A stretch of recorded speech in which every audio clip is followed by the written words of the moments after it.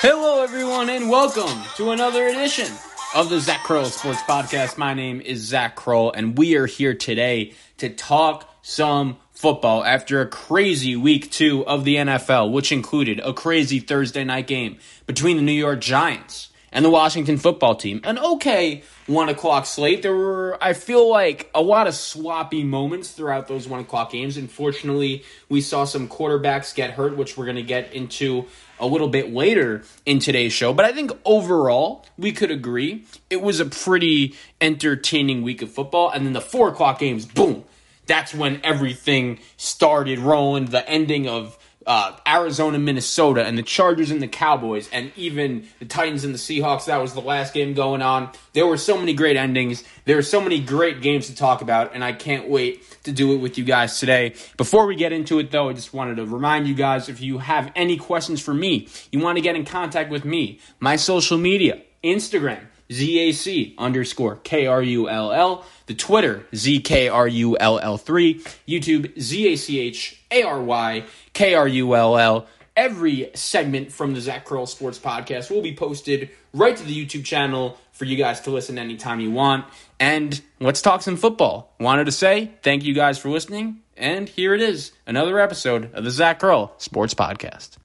Without further ado, it is now time to start off today's show every way we start off the Tuesday edition of the Zach Krull Sports Podcast with my 10 takeaways of the week. So, boys, without further ado, hit the music. Let's get to it.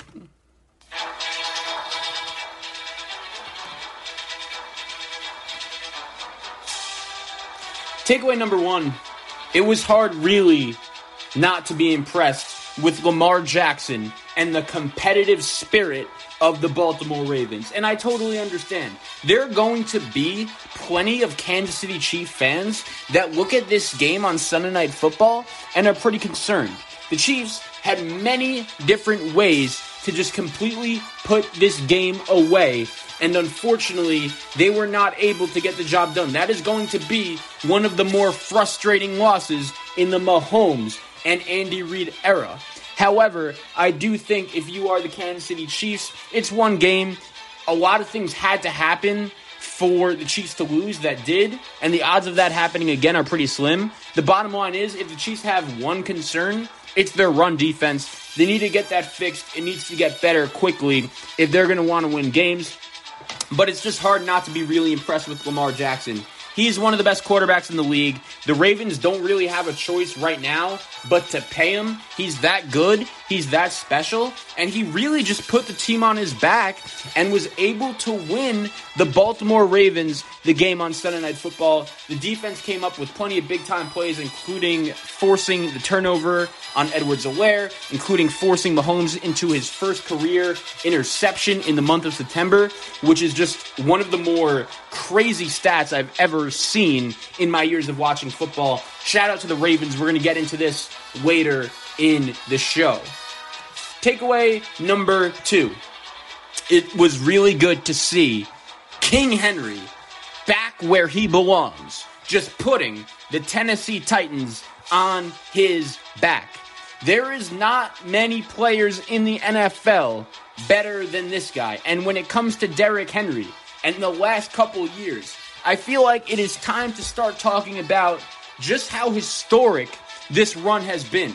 Literally since the middle of the 2019 season, not only has this guy been the clear best running back in the NFL, but he's playing at a Hall of Fame level. Like, this guy is unreal. 183 yards and 3 touchdowns on Sunday in a game in Seattle, a place where the road team really never wins, in front of fans. The first game in front of fans, in front of the 12th man since COVID. And Derrick Henry was just able to put the team on his back and get the job done. And here's the scary thing. You realize this guy caught 5 passes for over 50 yards total?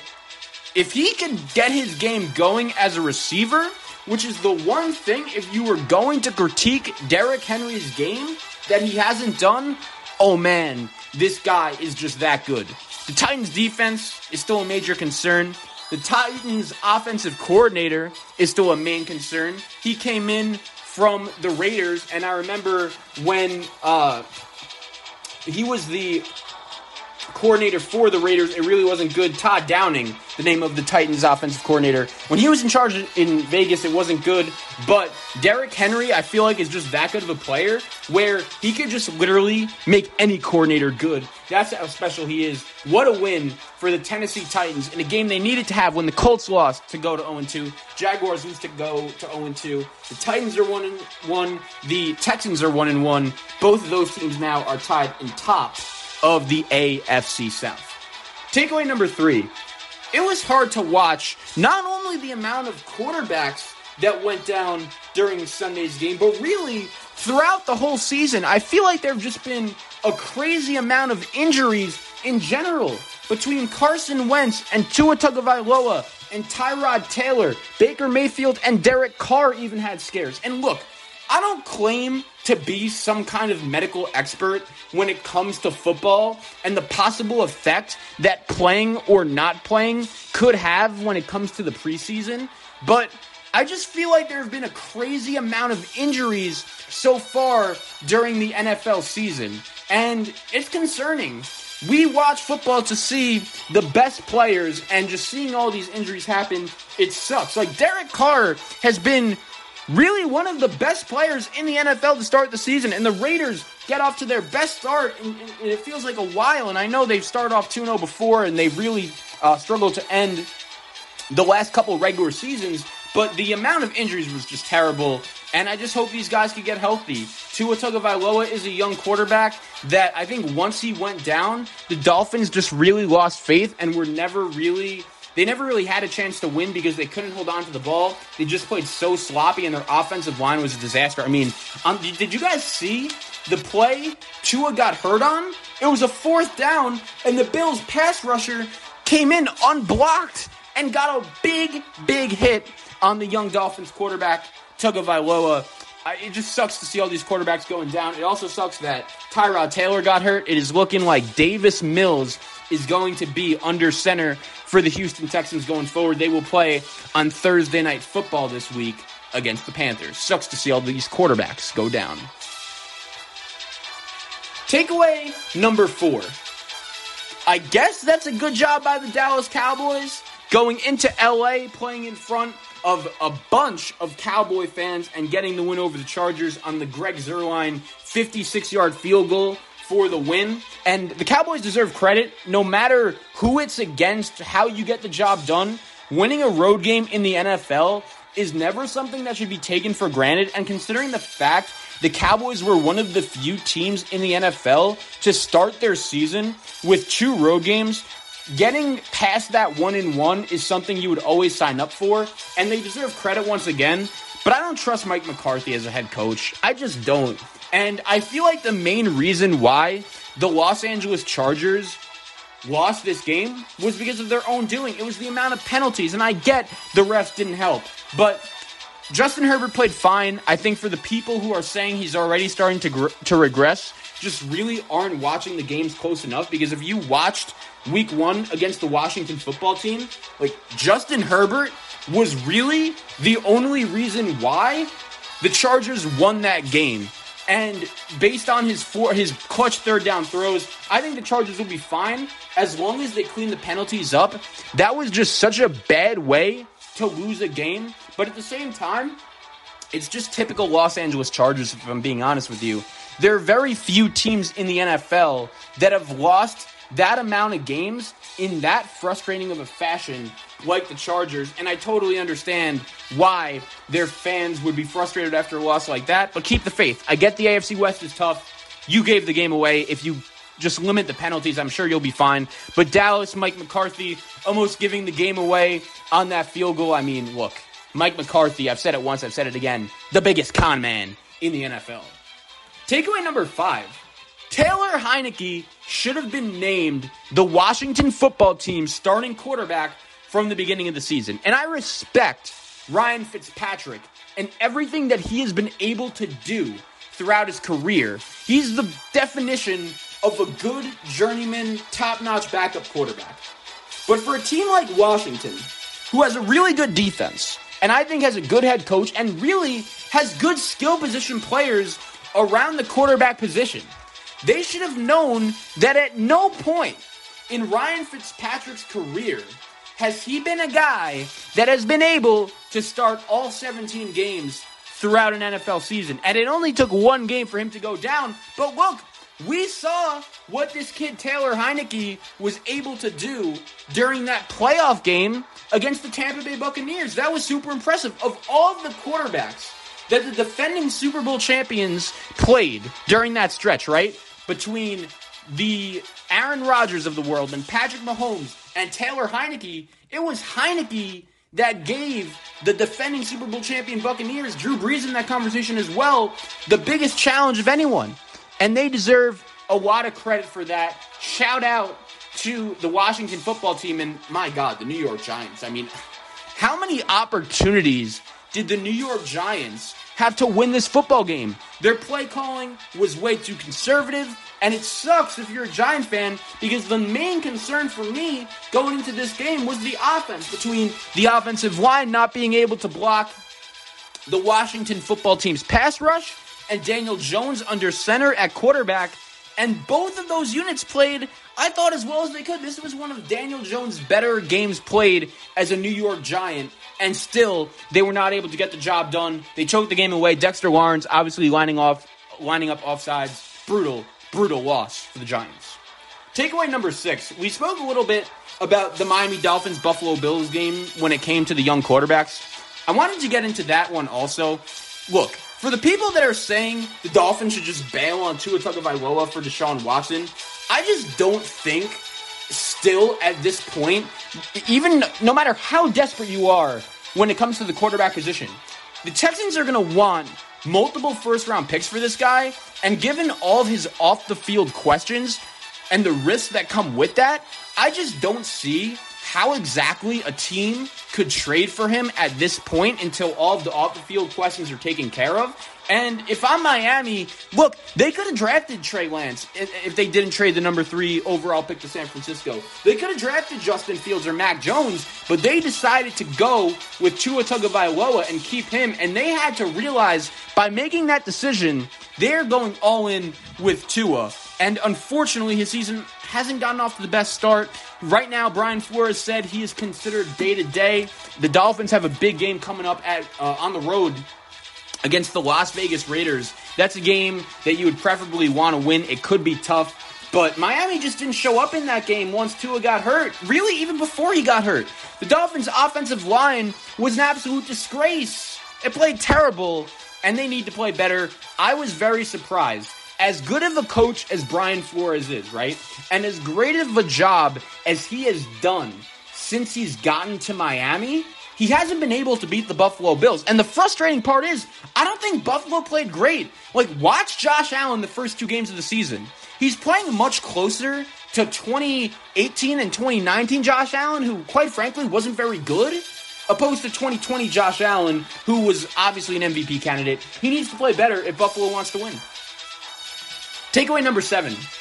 It was a tough day for the rookie quarterbacks, mostly Zach Wilson and Trevor Lawrence. And look, Trevor Lawrence has never lost a regular season game in his life, it feels like, before he got to Jacksonville. And he's now lost 2 games in a row, and it sucks. He barely threw for over 120 yards yesterday. He didn't. He threw for 118 yards. And the bottom line is this. He's an elite prospect. But he can't do it all by himself. There's a reason why the Jacksonville Jaguars are on a streak of losing 17 football games in a row. That is just unheard of. And his head coach, to be honest, based on his body language, again for the 2nd straight week in a row, that dude, Urban Meyer, just looked miserable on the sideline. If that continues, the Jaguars aren't winning many games, and I worry for Trevor Lawrence. I really do. I don't know if he's in a great position to succeed. Now, when it comes to Zach Wilson, I just think he needs to play a little bit smarter. Jets head coach Robert Saleh hinted at it after the game. Sometimes boring football is the best football. to be played, and I just feel like this was a tough spot for the Jets, man. Going up against a Bill Belichick coach defense, and if you follow the NFL, you will know that historically, Bill Belichick has owned rookie quarterbacks throughout his career. It was a tough spot. With that being said, the throws and the decision-making has to be better for Zach Wilson. The Jets' defense wasn't terrible. I think the frustrating part about this game is, if you're a Jet fan, is that I don't think you played particularly bad outside the quarterback. It's just so hard to win games when your quarterback is out here throwing 4 interceptions. That obviously isn't putting your team in the best position as possible to win. I feel for Zach Wilson. I feel for the Jets. I feel for the rookie quarterbacks. It's a tough start. A guy who has gotten off to the opposite of a tough start is Kyler Murray. And I don't know how the Arizona Cardinals found a way to win that game. I guess the best explanation I have for you guys is Minnesota Viking gonna Minnesota Viking. I mean, have they had a kicker ever? I feel like every time the Vikings are in a position to win a game via the field goal, it doesn't get done, especially in the biggest spots. When you look at Morton Anderson and Blair Welsh, and this continued with Greg Joseph, because even though the Minnesota Vikings defense is an absolute disaster, and that's bad because Mike Zimmer is a defensive guy. He came over more than a couple years ago. He's been a good coach for the Vikings for about 7 years now. He was obviously the defensive coordinator for the Cincinnati Bengals. And the Vikings built their team well. Like, I don't think the general manager, Rick Spielman, is at fault, even though if the Vikings miss the playoffs, he'll end up getting the boot. And you just can't lose games like this, man. They're so deflating. Kirk Cousins actually played really well. He put the Vikings in a position to win, but unfortunately, the kicker just couldn't get it done, missing a 37-yard field goal at the buzzer. And even though they play in a weak NFC North, I think the Vikings are in trouble. I think Mike Zimmer could be gone by season's end. And it's unfortunate because he hasn't done a terrible job, but the last 2 years, the Vikings have been some of the more disappointing teams in the NFL. And once again, it's 2 games. Like, this season can turn around. But the Vikings now have a home game against the Seattle Seahawks. That is going to be tough, especially against Seattle, a team that is coming off a tough loss in their own right. But Minnesota's offense should be good. Between Kirk Cousins, who I get it isn't the best quarterback, but look at the weapons around him. Dalvin Cook, Justin Jefferson, Adam Thielen. They have names on the defense. Daniil Hunter is back, Harrison Smith. And still, the Vikings can't win football games. I would be frustrated if I was a Viking fan. Kyler Murray's a magician, phenomenal. But Arizona really did not deserve to win that game considering how it ended. Takeaway number 9. I think Derek Carr is playing the best football of his career. And it's crazy because last year and really the year before that, the thing with the Raiders have been they've obviously gotten off to some good starts, but they just haven't been able to finish the job off and get it done. And I never thought Derek Carr was the problem with this team. Their defense sucked. It was embarrassingly bad. Their drafting has not been good between Cleveland Ferrell and Damon Arnett and Alex Leatherwood, who I get it. He's only played in 2 games. But the key point with all 3 of those draft picks, right, is that Gruden reached for them. And if he really wanted them, the Raiders should have just traded back and added extra value. But John Gruden isn't about that. However, this offense is really good, and it's came to play. I personally, up until last week, was not the biggest Henry Ruggs fan. I think he had Darius Hayward-Bay written all over him. But he played well on Sunday, made a couple really big catches, including the bomb from Carr. Brian Edwards looks like a player. And if I'm a Raider fan, considering Darren Waller was shut down for the majority of this game, Josh Jacobs wasn't even playing, your offensive line obviously lost so many guys from last year's squad. No more Rodney Hudson, no more Gabe Jackson. Obviously, Richie Incognito's hurt. And still, the Raiders are finding a way to win games. John Gruden, he's totally in over his head, I get it. But he has a smart offensive mind. He has this offense humming. It seems like a lot of Raider fans, unlike the Chargers, have shifted to Las Vegas and are loyal and are showing up to that stadium rooting for their team. I think the atmosphere for Sunday's game against the Miami Dolphins should be electric. And the Raiders are definitely one of the top storylines in the NFL. Ben Roethlisberger looked horrible. I'm concerned about him. I'm concerned about the Steelers' offensive line. That is definitely another storyline to monitor going forward. And finally, to end the 10 takeaways of the week segment, Carson Wentz and the Indianapolis Colts, man. It's tough because I remember early on in this game against the Los Angeles Rams, Carson Wentz threw that shovel pass interception, which, quite frankly, could have been one of the worst plays I've ever seen by a quarterback. And after that shovel pass, shortly after, he made some plays. He didn't play terrible, but he gets hurt.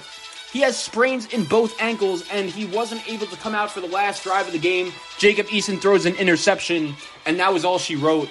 The Colts are historically a team that has gotten off to some slow starts, but at the same time, that loss is just more frustrating than ever. If I'm a Colts fan, it's tough, man. The AFC South is a wide open division, even though the Titans were able to pull out a win against the Seahawks. But now, in a big-time Week 3 game, on the road in Tennessee, in a divisional matchup that you have to win to avoid an 0-3 start, you're really going with Jacob Eason as your starting quarterback? That's tough. Carson Wentz, if I'm the Colts, I don't regret trading for him just because I don't necessarily know what other choice they had. I mean, look, the Colts made the playoffs last year with Phillip Rivers at quarterback, who is currently coaching high school football. I don't necessarily think that great quarterback play was the reason why the Colts were good last year. And I feel like if I'm a Colts fan, that's why I'm more frustrated right now than ever before, just because you don't necessarily need great quarterback play to win. But at the same time, the Colts offensive line, it's been super banged up. We know what happened to Quentin Nelson. Braden Smith didn't play in this game. Eric Fisher, it was his first game back. And the Colts just need to get healthy quickly, or else they could be in trouble once again. Every time this conversation comes up, I just think, what if Andrew Luck would have never retired? Those are my 10 takeaways of the week. Love doing this segment to start off each and every episode of the Zach Krull Sports Podcast.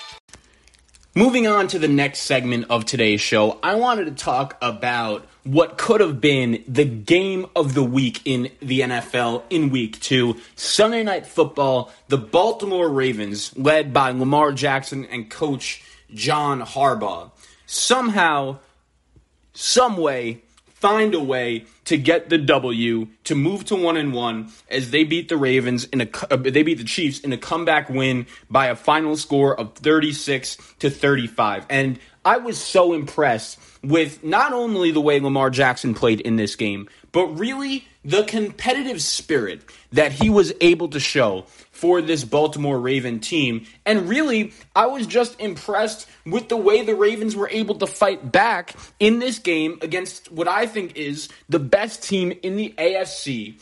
And when you consider the circumstances, this could have been the best win and biggest win of Lamar Jackson's career. And let me explain why. I'm not going to lie. You guys heard me say it on last week's show. Going into this game, I was a little bit concerned about the Baltimore Ravens, just because every year in the NFL, we see a team in training camp towards the end, right before the season is about to start, just get decimated by injuries. You guys know the Ravens lose Gus Edwards and J.K. Dobbins and Justice Hill and also Marcus Peters, some of the more important players in that locker room. And when you combine that with the way the Ravens played in Week 1, and I totally understand. I picked the Raiders on that Monday night game to win, and the Ravens defense really didn't impress me in that game. I was disappointed in the way that Don Wink Martindale, someone who usually is one of the better defensive coordinators in the NFL, someone who has been rightfully considered for some NFL head coaching jobs over the last couple of years, he failed to adjust in that game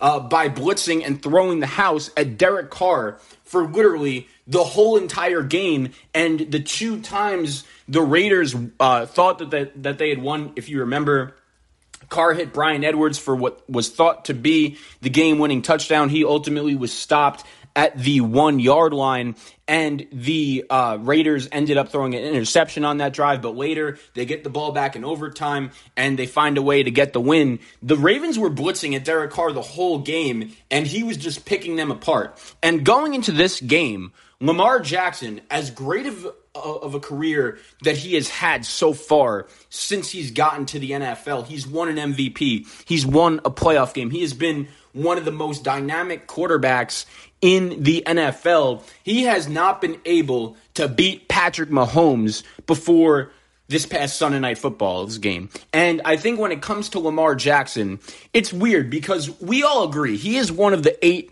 best quarterbacks in the league. And when you watch him play, his athleticism just pops directly off of your TV screen. And as time has gone on, I feel like the more and more people he's been proving wrong, and the more and more people who watch him end up saying, wow, this guy, even though he has some flaws, is one of the best quarterbacks in the NFL, and he could play for my team any day of the week. But early on in this game, I'm not going to lie, when Lamar was out here throwing interception after interception to Tyrann Mathieu, if you remember in the first quarter, the Honey Badger brought it back all the way for a pick 6, which ended up giving Kansas City the early lead. And until Baltimore scored that late touchdown, that ended up being the difference in the game. What I was so impressed with when it comes to Baltimore in this spot was their competitive spirit.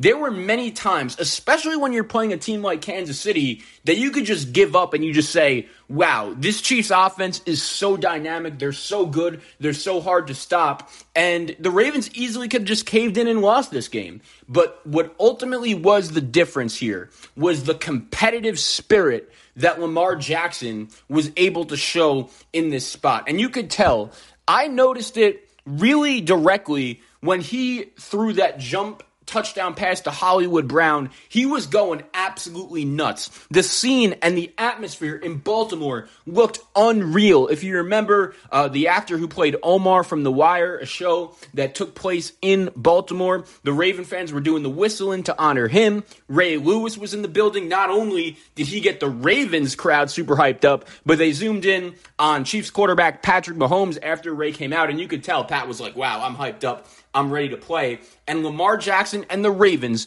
when they were not even close to 100% healthy, they find a way to take that direct punch from Kansas City and somehow, some way, find a way to win. And going into this season, I had been on the record saying that the AFC is more deep and more competitive than it's ever been. There are so many teams, I think, that are really close in the AFC when it comes to talent, and that's what makes the NFL such a great sport. When you look at all of the teams in the NFC North, they are all 1-1. The Bengals, the Browns, the Steelers, and the Ravens. All 4 of those teams have had some nice, impressive wins. They're all 1-1. The only 2 teams in the AFC that have a record of 2-0 right now are the Las Vegas Raiders and the Denver Broncos. If you would have said at the beginning of the season that the only 2 remaining 2-0 teams after 2 weeks would both be from the AFC West, odds are most people would have said it's Kansas City and it's the Chargers. A lot of people were very high on this young Charger team going into the season, and we're going to get into their game against the Dallas Cowboys a little bit later on in the show. But those 2 teams in the AFC are now 2-0. And I think the AFC conference as a whole is just so deep and it's just so competitive. And I was so impressed with Lamar Jackson and his competitive spirit that he was able to show in this game against the Kansas City Chiefs. And really, that's what he's done throughout his whole career. Many people labeled Lamar Jackson coming out of college as a running back. And he is now one of the best quarterbacks in the league. And he is an elite talent. When it comes to Lamar Jackson, I've said this a lot. I don't understand why immediately when he comes up in conversations, a lot of the times people will just immediately point to his weaknesses, right? I totally understand that when it comes to just throwing the football, Lamar Jackson isn't the best at that. But he is the best running quarterback I have ever seen. And we saw in this game, that's what it took for the Ravens to win. And one thing, a couple things actually, I will give Coach Harbaugh credit for is a lot of times when it comes to Kansas City, right? We all know how dynamic their offense is. And by the way, if you're a Chiefs fan, I'm not totally panicking. I still think right now you are the best team in the AFC. And when this game is played, I would say 8 out of 10 times, odds are you're going to win. Mahomes had a really good game. Kelsey had that great touchdown. But Mahomes made a costly interception in the fourth quarter. Tyreek Hill was shut down for basically the whole game. Shout out to the Ravens secondary for doing that. We saw last week Cleveland will tell you that is not an easy thing to do. And the Baltimore Ravens found a way to win. But Coach Harbaugh was really the first coach that I have seen since Kansas City and Mahomes became this unstoppable force that used the formula of if you run the ball and keep Patrick Mahomes off the field, you could really win.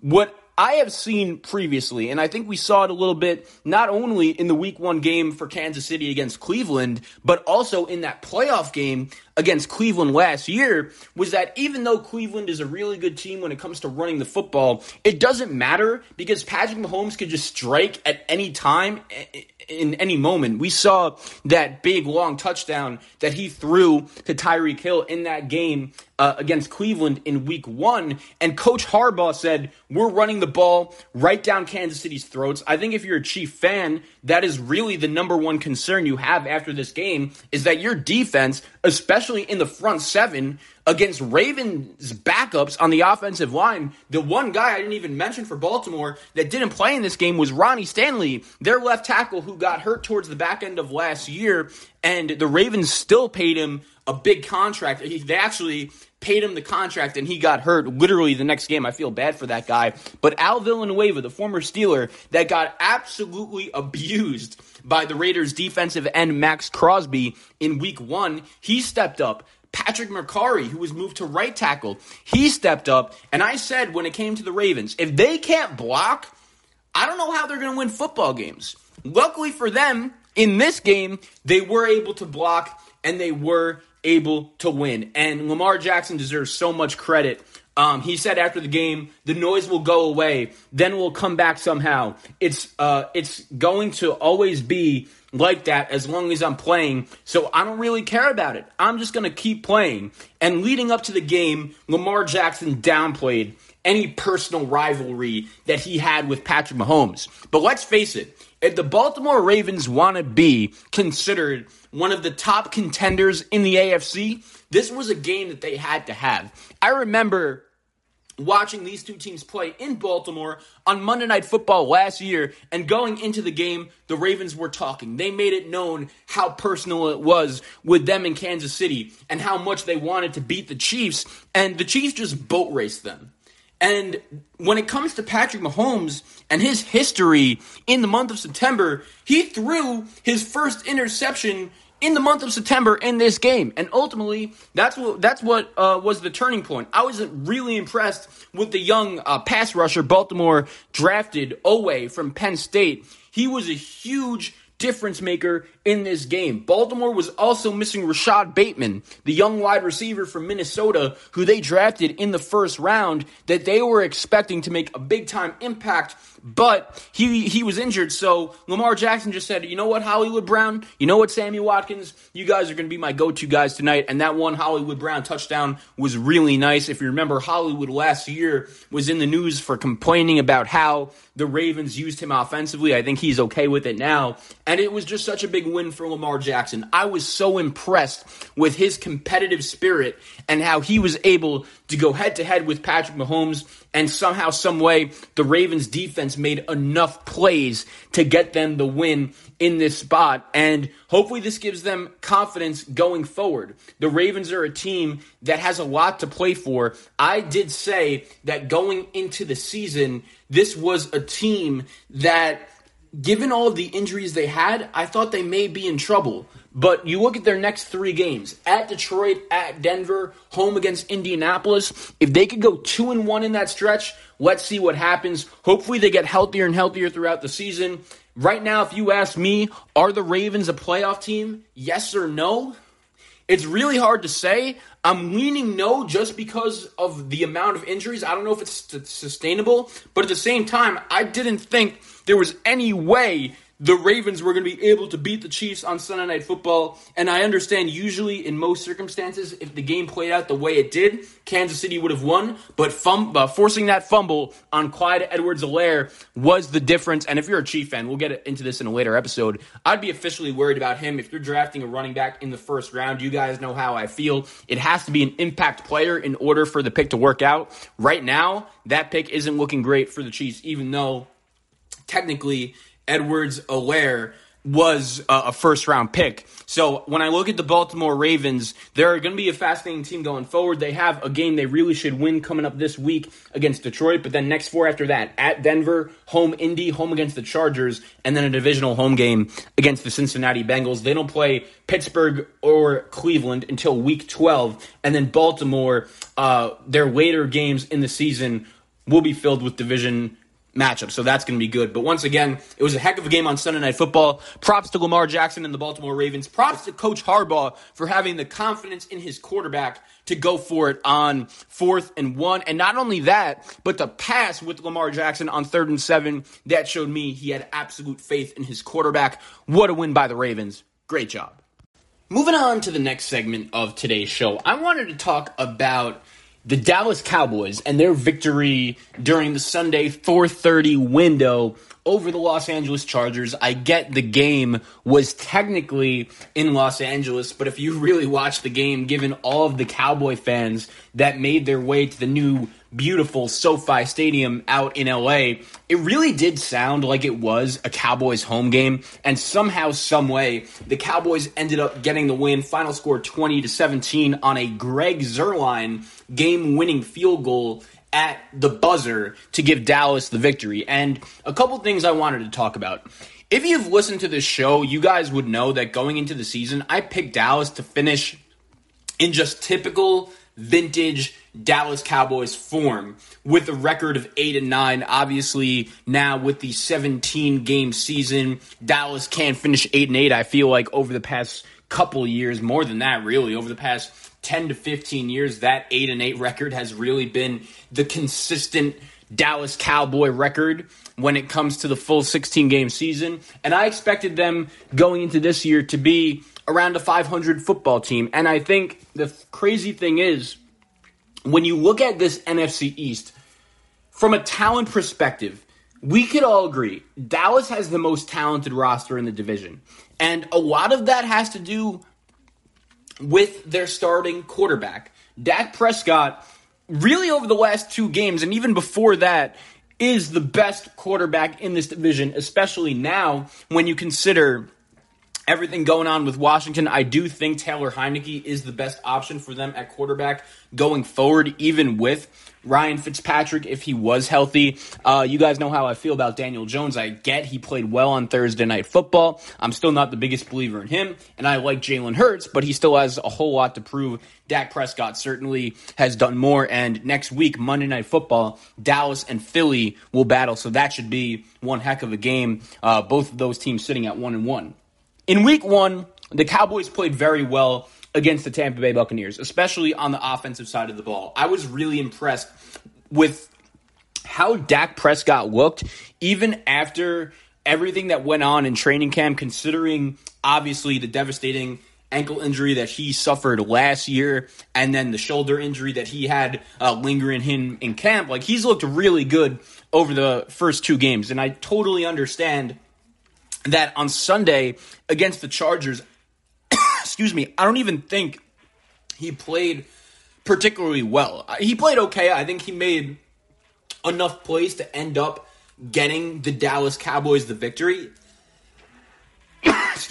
But at the same time, I do think that Dak and the rest of this Cowboy team, for the second week in a row, they were in a close game. They had plenty of opportunities, but at the same time, they didn't play their best game. And I think in Week 1, they played really well, but that was just a matter of the Buccaneers being what I thought was the better, more talented team. And when it comes to Tampa Bay, I think we saw this in their Week 2 game against Atlanta. They're just so tough to beat. Even when you think you're right back in the game, Tom Brady could just strike at any time, and we all know how good that Buccaneer offense is. And I think Dallas gave them their best shot. Even with their best shot, Tampa Bay was not able to get the job done. But in this game, it was a different story.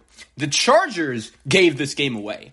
I think they had many opportunities to win this game down the stretch, and unfortunately, they just couldn't take advantage of it. And the one thing that if you're a fan of the Los Angeles Chargers just absolutely kills you in this spot was the number of penalties that your team took throughout the game. And I understand the refs didn't help you. I get that really not every one of those calls was a penalty, but at the same time, that's just an excuse in my opinion. I know that Justin Herbert really was not down on that call when the referees called the sack and they gave him forward progress. But still, it's one bad call. If you're a good football team, you need to find a way to win that game. The main point and the main takeaway I have from this game, however, is that I am just still not the biggest believer in this Dallas Cowboy team. And I'm not really 100% sure why. I just told you guys to start off this show, I think they are the most talented team in the division. And they really don't have any excuses not to win this division, especially after week 2, they came away with a really impressive road victory over these Los Angeles Chargers. However, there were just many things throughout the game that made me concerned with the Cowboys. Now, if you've listened to this show, another key point when it comes to Dallas that I've mentioned is I am not a fan of Mike McCarthy. I think that during his years in Green Bay, even though the Packers had a great run and they consistently won divisions, I think if they have a better coach, there is a really good chance that Aaron Rodgers is sitting here now with more than one Super Bowl ring. And Mike McCarthy just didn't have the Packers ready to play in so many big games. That NFC Championship game against Seattle is the one that stands out to me the most, when he was just continuing to kick short field goals on fourth and near the goal line. And ultimately, if you remember, the Seahawks had the big comeback, and that's what ended up winning them that NFC Championship game, along with the onside kick fumble by Brandon Bostic. That is a play that is going to live in Packers fans' dreams and nightmares. And Dallas brought in Mike McCarthy before last year. And the craziest thing about Mike McCarthy was that he took the 2019 season off, and he made it clear that during that 2019 season, his first year off from coaching in a while, he became Mr. Analytic. He made everything known to Jerry Jones in his interviews that he was just really an analytic guy now. He said he watched every play of the 2019 season from an analytical perspective. That was the exact quote that this guy used. And then later, in his introductory press conference, he said he was lying to Jerry Jones just so that he could get the job. I call Mike McCarthy the biggest con man in the NFL. However, I'll actually give him credit where credit is due. I think that Kellen Moore, the way that he's been calling plays has been really good. Obviously, Kellen Moore was one of the few guys who stayed over from the previous regime with Jason Garrett, and he's one of the better offensive coordinators in the NFL. I think Dallas's play calling over their first 2 games has been really, really impressive, really balanced. I also like how Mike McCarthy didn't really care that his $90 million running back wasn't necessarily the best running back on his team, and he gave Tony Pollard more carries because, flat out, I'll say it, I just think Tony Pollard right now looks better than Ezekiel Elliott. So I'm not even having a problem with Mike McCarthy running the hot hand when it comes to the running back position. I think Tony Pollard looked really good in this game, and if you're a Cowboy fan, you have reason to be excited that he is going to hopefully have a much bigger impact in this offense. However, as soon as I started to give Mike McCarthy just some props based on the way the Cowboys were playing in this game, then the field goal happened to end the game. And I said it once, I'll say it again.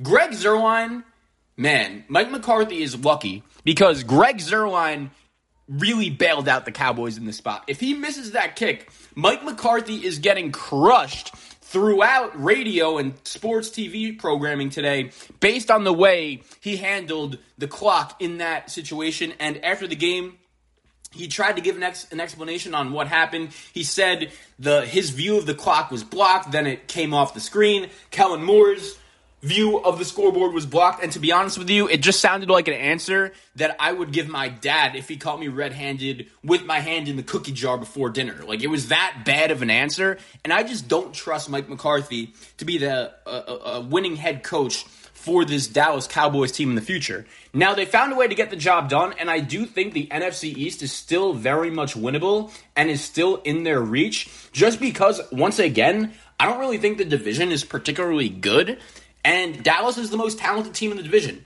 But at the same time, I think the Chargers lost this game more than the Cowboys won it. And I do think Monday Night Football coming up this week, Eagles-Cowboys, that is going to be such a huge game because even though the Eagles lost to the 49ers and they lost Brandon Graham, which is just a devastating injury for the Eagles, he's going to be out for the season with a torn Achilles. They also lost Brandon Brooks in that game, one of the better offensive linemen in the league. I think we saw last year just how the Eagles looked without him in the lineup. It wasn't very good. He's not going to be out for the season, but he's going to be out for the next couple weeks. It will be apparent that he is going to be missing the Monday night game against Dallas coming up. And if you're the Cowboys, the bottom line is, even with the amount of injuries you had, that Monday night game is a game you got to win.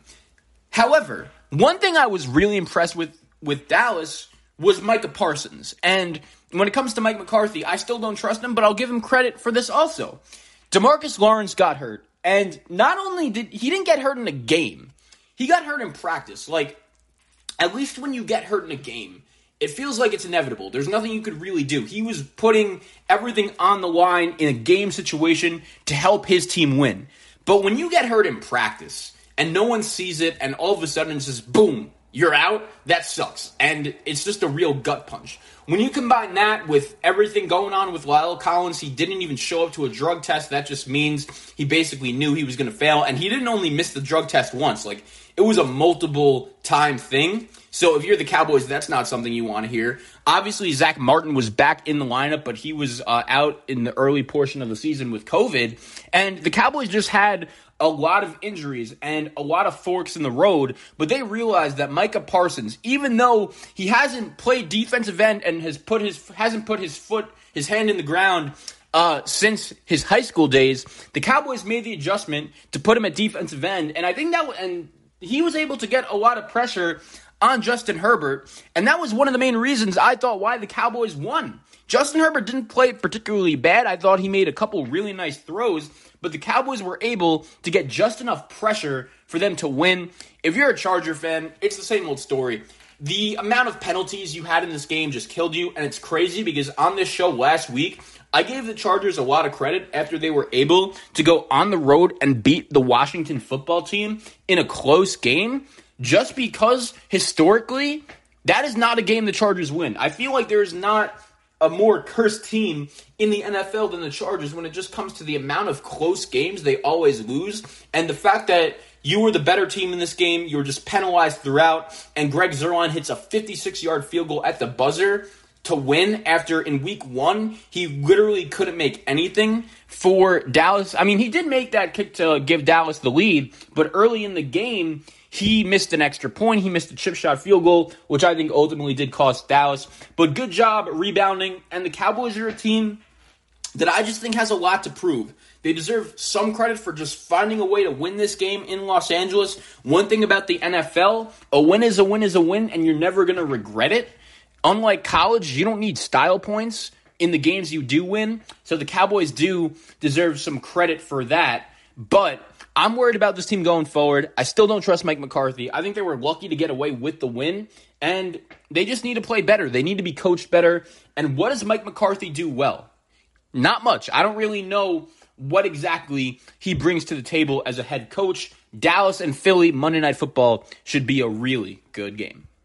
Moving on to the last and final segment of today's show, I wanted to talk about a team that, I'm not going to lie, historically, this isn't the team that on most Mondays after a full slate of NFL Sundays, people aren't always rushing to talk about the Carolina Panthers, especially given what exactly the team has done since Cam Newton and Ron Rivera and that crazy 2016 team, or 2015 team, I should say, that ended up going all the way to the Super Bowl. They went 15-1. Like, that was one of the better NFL teams I've ever watched. And really, since then, the Carolina Panthers have been struggling to get to the playoffs and a winning record. And when you look at the Carolina Panthers, this is actually a team that going into the season was my sleeper team. I looked at Matt Rule and the job that last year he was able to do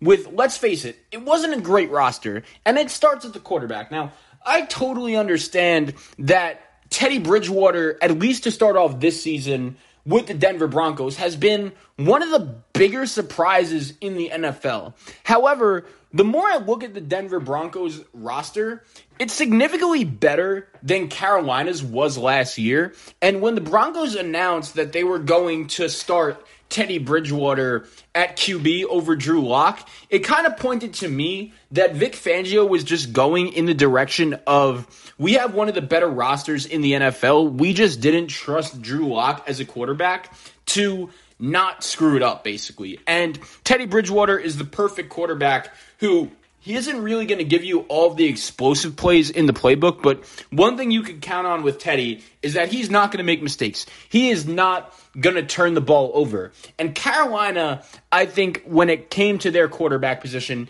they needed a little bit more of a playmaker. But I think the way the Panthers built this team and the job Matt Rule has done since he's gotten there has really made Carolina a quarterback-friendly place. Because look at the weapons around the quarterback position. Christian McCaffrey struggled to stay healthy last year, but we could all agree, when this guy is healthy, he is one of the best running backs in the NFL. He is phenomenal to watch. He's so talented. He could do everything out of the backfield. He could catch, he could run, he could block. He is one of not only the best running backs in the league, but one of the best players in the league.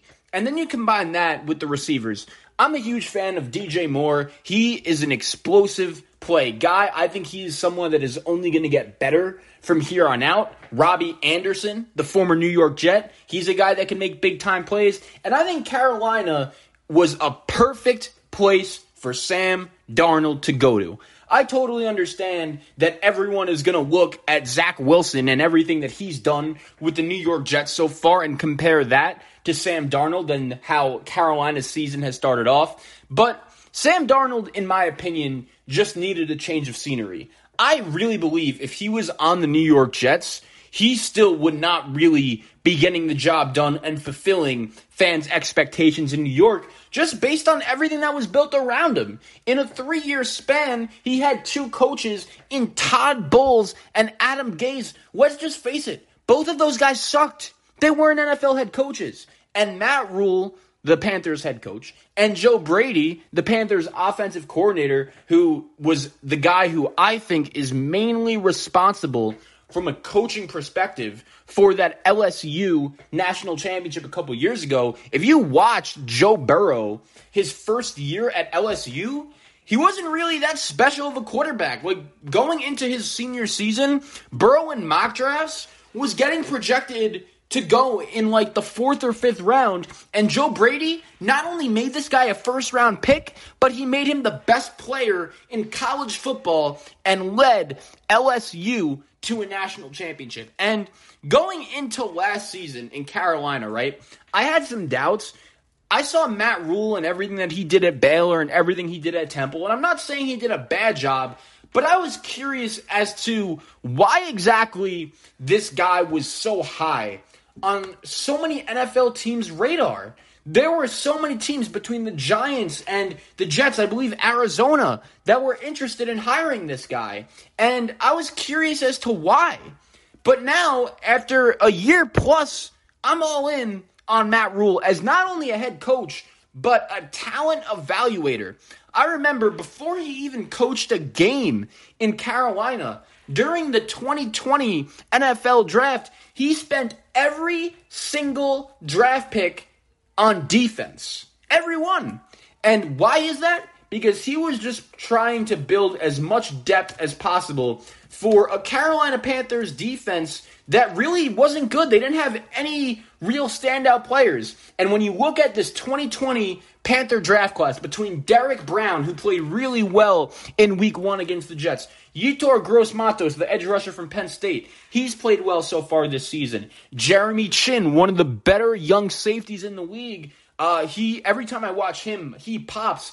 I think the Carolina Panthers, the change of this organization started with the hiring of Matt Rule, obviously, and then it continued to their the 2020 draft, where they went all in, drafting all defensive players. And I think it has really worked so far. Derek Brown has been really good, along with Jeremy Chin, Gross Matos, Troy Pride, a young corner, and others. Then this year, they draft another corner, J.C. Horn, who had an interception in Sunday's game against the New Orleans Saints. I think he has the potential to be a big-time player. And I understand that people are going to look at the Carolina Panthers and everything that they have done so far this season, right? And they're going to say, come on, it was the New York Jets. We saw just how bad Zach Wilson looked in his Week 2 game against the New England Patriots. And they're going to look at the New Orleans Saints and say, come on, like, I get Jameis Winston played good in Week 1 against the Packers, but that Packer team clearly wasn't ready. They clearly weren't focused.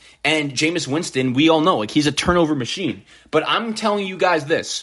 I believe in the Carolina Panthers to be a wild card team in 2021. I picked it before the season started, and I'm not going against it. I think that Sam Darnold was never given a fair, realistic shot to succeed as a quarterback with the New York Jets. Not only was the coaching around him terrible, who are his go-to weapons?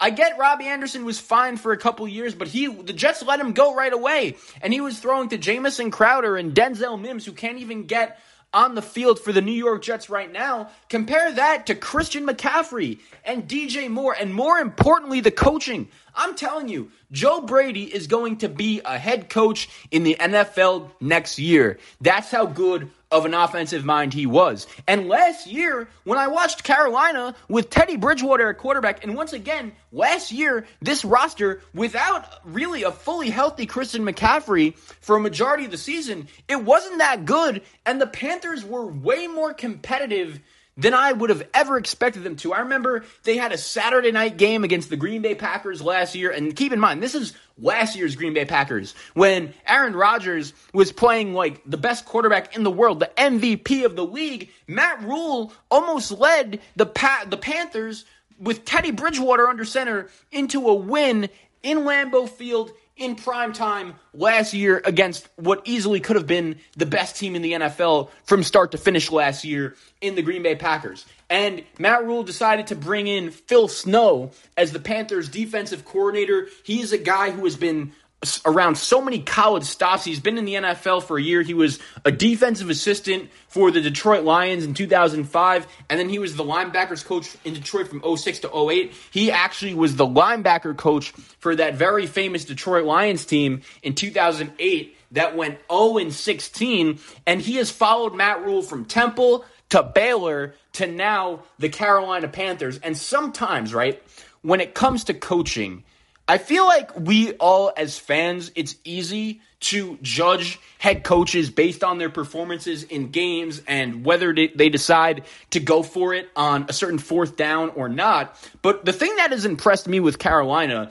that I feel like not a lot of people talk about is the coordinators. Matt Rule decided, hey, even though I have plenty of friends in the coaching business, I'm sure, I'm going to hire the two guys that I think are the best and the guys that I think are going to get the job done. And Joe Brady left LSU, a place where he would have been beloved. He would have been really the king of the hill there at LSU. And I know Ed Orgeron is the guy, his voice, we all love him. But Joe Brady made Joe Burrow. He was responsible for that turnaround. And I think when you combine that with Sam Darnold and the situation that he is in right now, most importantly, with the weapons that this guy has around him, McCaffrey, Moore, Robbie Anderson, there's some really good players on this Carolina Panther team that I think could help Sam Darnold as a quarterback, along with an improved offensive line.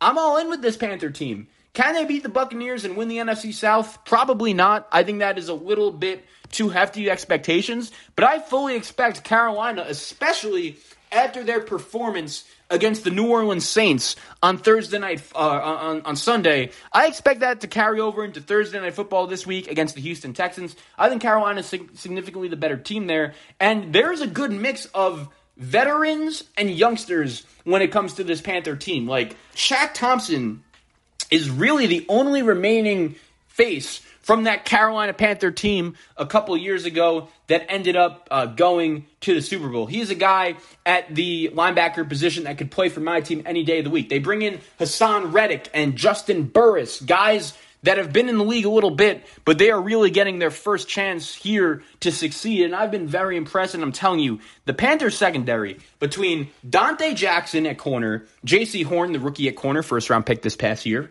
and Jeremy Chin, that is an underrated secondary. And then pass rushers. Has anyone seen Brian Burns play? Like, this guy, the former Florida State Seminole, is an absolute stud. They also brought in improvements for their offensive line. Pat Elflein and, shockingly, Cam Irvin haven't been terrible. And I am all in with this Carolina Panther team, mostly because of Matt Rule, mostly because of Joe Brady, and their ability to get the most out of quarterbacks. And Sam Darnold, he isn't the best quarterback. But one thing I saw consistently in New York was this guy was just reckless. His decision-making was not good. And in order for that habit to be taught out of you, no matter how much talent you have, you need the proper coaching and the proper adjustments to be made. And I think really, I know it's been 2 games, that is exactly what Matt Rule and Joe Brady have done with Sam Darnold. He's looked much more relaxed. He's looked much more poised. And when you combine the other kid I forgot to mention, Terrence Marshall, the young wide receiver from LSU, we remember him. He played with Joe Brady. Joe Brady coached him. He can make explosive plays. He hasn't really been able to get going that much yet, but I think eventually he will. And I got to tell you, I am buying stock in the Carolina Panthers as a sleeper team in the NFC. I really am. I think their defense can make plays. I think their quarterback can make plays. Obviously, you have Christian McCaffrey. And just watch out for the Carolina Panthers. They're a team you shouldn't be sleeping on going forward. Thank you for listening to this episode of the Zach Krull Sports Podcast. Episodes will drop multiple times a week as we go over all the most interesting storylines in all of sports. Look forward to talking some football, some college basketball, everything in between. And there's just nothing better than talking sports with you guys on this show. Thanks for listening once again. If you want to get in contact with me, the Instagram, ZAC_KRULL, Twitter at ZKRULL3, YouTube, ZACHARYKRULL. This was the Zach Krull Sports Podcast. Everyone have a good one.